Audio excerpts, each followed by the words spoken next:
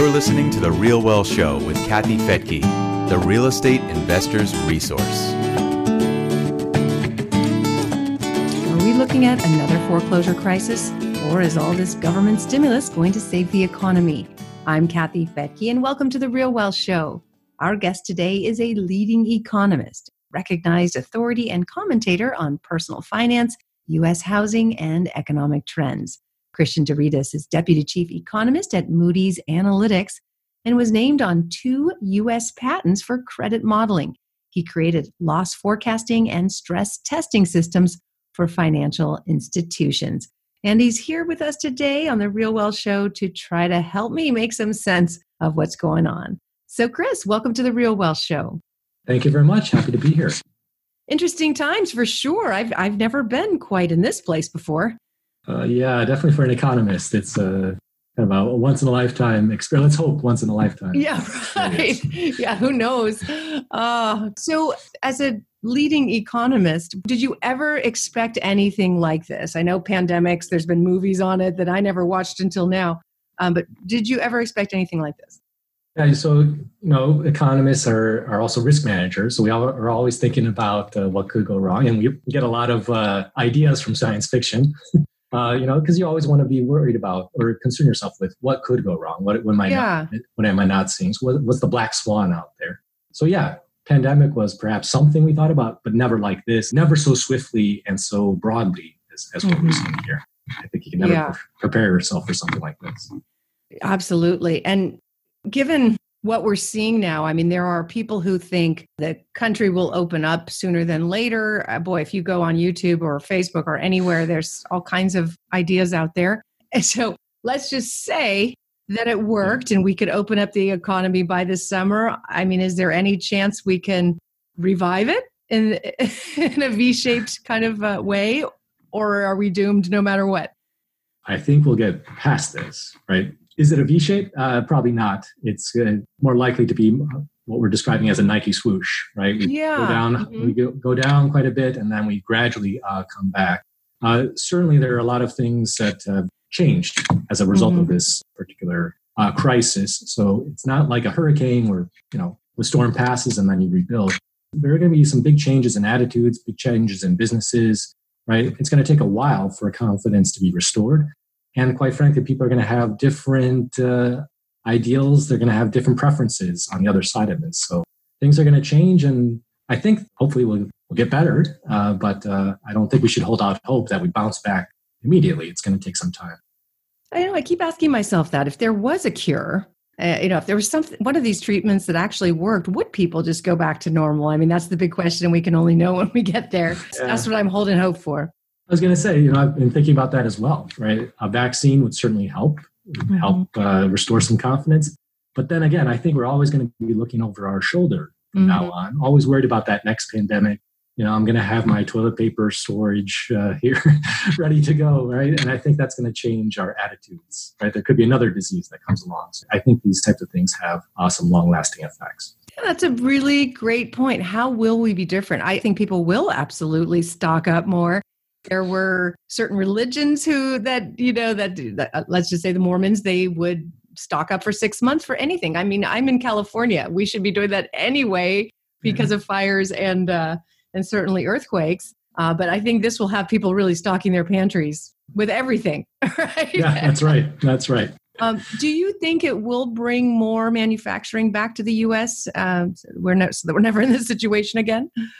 Certainly, I think we'll be reevaluating that and certain types of manufacturing for certain, right? So there's a lot of concern about dependency on pharmaceutical or some of the health items, of course, right? You want to be a little bit more balanced and have all your eggs in one basket. So I think there'll be some diversification, whether it all comes back to the U.S. or other countries, maybe neighboring countries. Right? So there could be more manufacturing that comes back to, say, Mexico or Canada.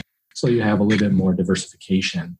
You're not so highly dependent on, say, China for the supply chain. So I do expect that trend to continue. It was already in place, right? It was already in place, and seems like it might. Well, already big companies, switched gears pretty quickly to making the masks and ventilators and so forth. So if they can do that, what else can they do? It'll be interesting to see. I'm optimistic about that. that will create more jobs, and goodness knows we're going to need them. That's right. That's right.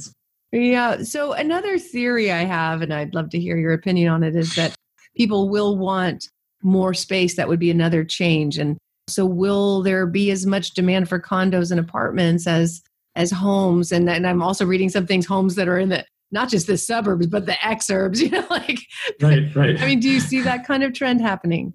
Yeah, well, the preppers increase in numbers, right? Right. Deep into the woods. You know what? We've been thinking a lot about this as well. And of course, it's probably too early to say for certain. But I think what you'll have is a couple of different trends going on simultaneously, right? So you will have people looking for more space, like get spooked by this pandemic, or if they were affected either directly or for their families, they'll be sort of looking for other places to live, a little bit more space. On top of it, though, you do have this economic weakness, though. And so people are not going to have the savings, perhaps, that they had in the past, and they'll be forced to look for condos or other cheaper alternatives. So I think I don't know that we'll see a massive disruption where everyone leaves the city and goes to the country, but I think you'll see both trends kind of in place. That you will see for the people who are in the city, maybe the space gets redesigned, right? We can think about offices, for example. I don't think offices go away, but maybe there are plexiglass barriers, or we have some other innovations that come along. And maybe for those condos, maybe there's a work nook, right? Maybe you're working from home in your condo. And so I think you'll see a number of different trends evolve here over time. I don't know that they'll be as radical as, again, all the cities emptying out and everyone living in the country. But you also have the economics to consider on top of it. Yeah, and if you look at the one group that would be buying homes right now en masse, the millennials. This is their second round. They come out of college and life is pretty rough, and then it seems like they're getting on their feet and they're starting to buy homes, and they become the biggest home buyer over the last few years, at least according to my research. And bam, any savings that they might have had. I mean, do you think we'll see, and we'd see headlines about the millennials, that they were already set back and already not building as much wealth as their parents, the baby boomers. It seems like that's just going to get worse for those who are maybe just ready to buy that house and invest, but now they've had to use that money for their savings. Yeah, they're saving, and they still have student debts to deal with and other types of debt out there. That, to your point, right? We were just making some progress, getting that unemployment rate down to record low levels, and finally, some folks at the bottom of the distribution are actually starting to see some gains in their income. Right, labor market was tight, and you started to see some things turning around, and then this hits. So yeah, I think this is going to be a real struggle for a lot of them. I guess on the silver lining is that there's still a lot of demand out there for housing, right? We still have, 5 million 18 to 34-year-olds living at home with their parents. So there's still that desire to get out and start your own family, buy your own home. So I think that's a positive for the construction industry and housing overall. But yeah, I think for a lot of folks who are just getting very close to home ownership, this is a step back, at least for another few months, if not a couple of years here, as they rebuild and reassess where things are headed. So, which means potentially more renters and more renters, certainly. Yeah, well, we're in the home building business, and we're also in the home rental business. So it's interesting with our subdivisions that we've been building. We paid all cash. Didn't take on any debt because we thought something like this might be coming. Like you, we were kind of weighing the possibility of that. Not a pandemic, but some kind of black swan. Boy, this is what we were expecting. But that's why this is black swan, right? That's right.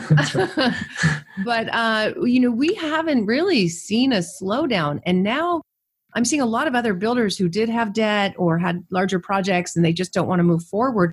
It almost seems like for those builders that were maybe all cash or able to move forward, it might be better for us because there'll be less competition. I mean, any thoughts on that? Yeah, well, they say that every recession creates opportunity, right? That one of the strengths of our economy overall is that it's dynamic, right? You have businesses that start up, they try something out. Some of them succeed, which is great. Some of them do fail, but we learn even from the failures, what not to do, what to do better next time, right? Yeah. So I think that that's still in play here. So yeah, there will be some builders here that maybe took on a little bit more risk. Things did look pretty good, so I can't fault them for trying.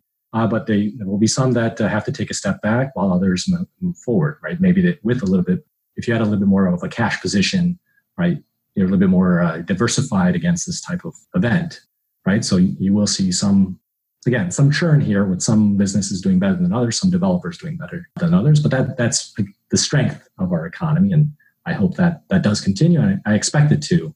Once we figure out a little bit more what's going on, we'll get through this. I mean, that's been our experience. We interview all the property managers in our network. And so far, I mean, they have focused on growing markets, places where the demographic growth is, for example, Atlanta or Dallas or Tampa, and very affordable homes within those areas near jobs. And, so that was already the buy box for these property managers and for a lot of our members. We've been so shocked to see that rent collections have been normal.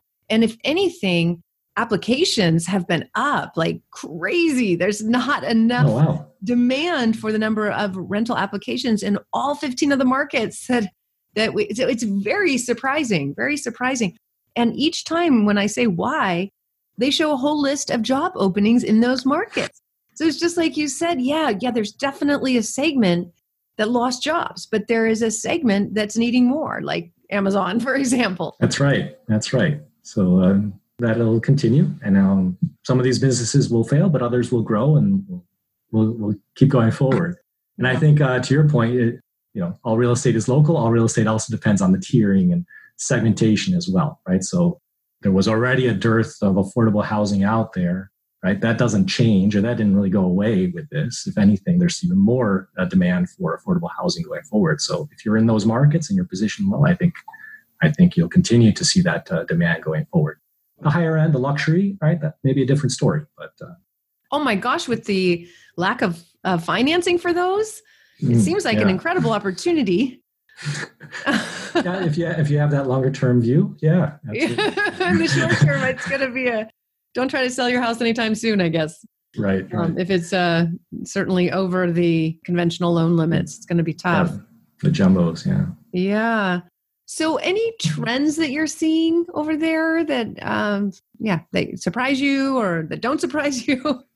I guess, the big trend, of course, is just, again, how swift and how broad this shock was, right? Yeah. You always have to be worried about something bad happening, right? And we run a lot of models and we always have downside scenarios, as I mentioned, but just the swiftness within, a few weeks, we wiped out 10 years of job growth, for example, right? So that was perhaps the most startling trend. On the flip side, though, I don't want to discount how much fiscal stimulus, how much spending that we've put into this economy from the government standpoint, right? So then you can make a real case that if we can get that virus under control and confidence can be bolstered and people feel comfortable again. I'm not saying that everything is great and everything has returned to normal, but at least we've dealt with it. We know what the risks are. You can make a real case that coming out of this, fourth quarter or 2021, we do see some of that stimulus having an effect of leading to some stronger growth, bringing our unemployment rate down. So I think I remain optimistic that we get through this and that there's some brighter skies on the other side of this. I mean, that's the multi-trillion-dollar question.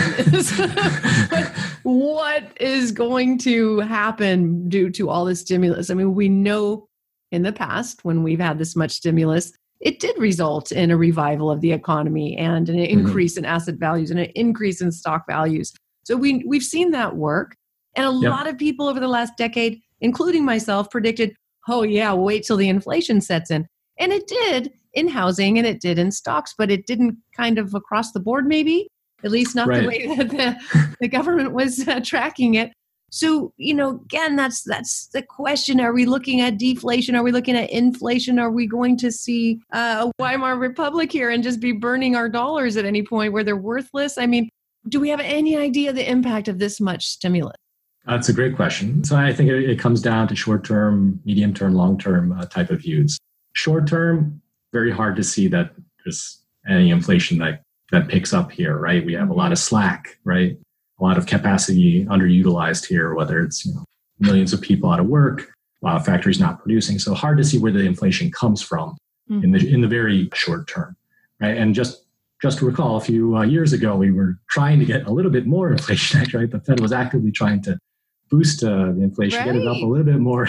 Yeah. And we really struggled to do that. Really working hard to get that inflation. Everyone wants to pay more for stuff. A little bit, a little bit. It's like, a little bit of salt is good. But too much salt is good. So you had these very strong forces when it came to technology, right? That some of that's still in place. So I think short term, very hard to see inflation. But longer term, you certainly could make a case for it. And back to your very first question about manufacturing, that's a double-edged sword. On one hand, you bring manufacturing back to the U.S. That's good. You might be creating some jobs. That's certainly a positive. On the other hand, you might now be manufacturing at a higher cost than what you were. Why did those businesses relocate to China and other places in the first place? Well, it's to produce at a cheaper price, right? So if we're relocating some of that manufacturing, we might get some of that price pressure in the medium to long term, right? So you could certainly make an argument for some increased inflationary pressure. And then in the very long term, of course, we still have the entitlements. We have all these concerns about all that longer term spending that's still yet to come. And what does that mean? And what does that mean for the dollar? Certainly, there are some of those bigger challenges on the horizon as well. So I don't see it as a risk today. It's not something on top of my list that I'm worried about for 2020 or 2021 or even 2025. But longer term, certainly, I'd be concerned about that value. And I think investing in hard assets, real estate, certainly, those are good hedges for that type of a risk down the line. I mean, that's what I've been seeing my whole life. But, I mean, I'm born and raised in California, and I remember my dad was very young, and we were just in the Silicon Valley. No one knew quite how that would blow up in terms of home prices. But I remember him saying that with inflation the way it was, there would be a day when both parents would need to work. Just dating myself, that it was pretty rare that both parents worked when I was young. And I remember him saying that. And then sure enough, it's real tough to find one parent who can stay, a family where a parent can stay at home. And we didn't even have the kind of stimulus then that we have now. So it is concerning for future generations. And that, I think, is really the meat of my message is if there's a way to scrounge up the dollars and take advantage of these low interest rates. And I don't want to sound like a typical realtor, but I really do believe that for the future, it could be a great transfer of wealth or a great wealth building plan to be able to be in assets that do inflate. Mm-hmm. I mean, I don't know if you can comment on that, but that just seems obvious. I've seen it all my life. Yeah, absolutely. I think more broadly, diversifying makes a whole lot of sense, right? So you don't want to be all in stocks. You don't want to be all in real estate. You want to be in a little bit of everything, and that'll help you through the ups and downs. So yeah, but home ownership, I mean, there's a reason why we encourage home ownership. It's a forced saving. It's a great way for people to build wealth. It has paid off for millions of generations or millions of people before. So I think absolutely makes sense. And then the rental market, as you mentioned, that's also seems pretty solid in terms of the demographic trends and other things we're seeing here. The demand should continue indefinitely. Yeah. Now, my last question. I don't like giving attention to bad news or certain groups manipulating things. I know that there is a massive amount of renters. I believe. Do you know how many renters there are in this country? Oh gosh, not off the top of my head. Millions. It's a lot. Millions. But you've got this handful of groups that are marching saying we're not going to pay the rent. Do you think that's going to catch on, or do most people just understand they need to pay the rent? I think most people understand they have to pay the rent. I think, I think they're under, like everyone else, there's a lot of uncertainty, a lot of pressure right now. Who knows what tomorrow is going to bring? Maybe things start to look a little bit better today. I think you have consumers going right back to the crisis economics, right? They're battening down the hatches. They're only spending on essentials right now. Car sales are way down. People are not buying homes in large numbers. They're really afraid of the future. And they're conserving the resources. So even if you have the income, even if you have the ability to pay, you might think twice and see if you can delay payments, certainly, until you get a better signal of what's going on.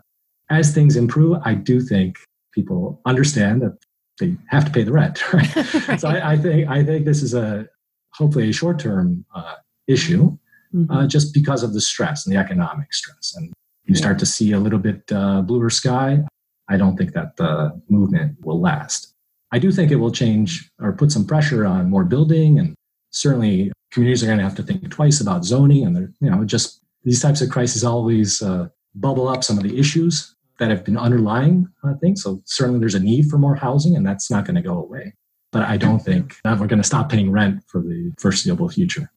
And like you said, this problem of inventory is only aggravated now because so many builders are just simply pulling out of the game. They don't have the financing or they don't want to take the risk. So that problem is going to increase. And that's, again, why I'm so happy that we are going in all cash on our subdivisions, and so we can keep going. All right. Well, thank you so much for being here on The Real Wealth Show. I really appreciate it. Well, thank you very much, Kathy. It was a pleasure. Thanks. All right. Well, next time I hope we talk, we'll be talking about, remember that time. That's right. Things are so wonderful now. Yeah. Rearview mirror, right? That'll hopefully be our next discussion. All right. Take care. Thanks. And thank you for joining me here on The Real Wealth Show. You can listen to this or any past episodes at realwealthshow.com or subscribe to our YouTube channel. Have a wonderful rest of your day. Bye-bye.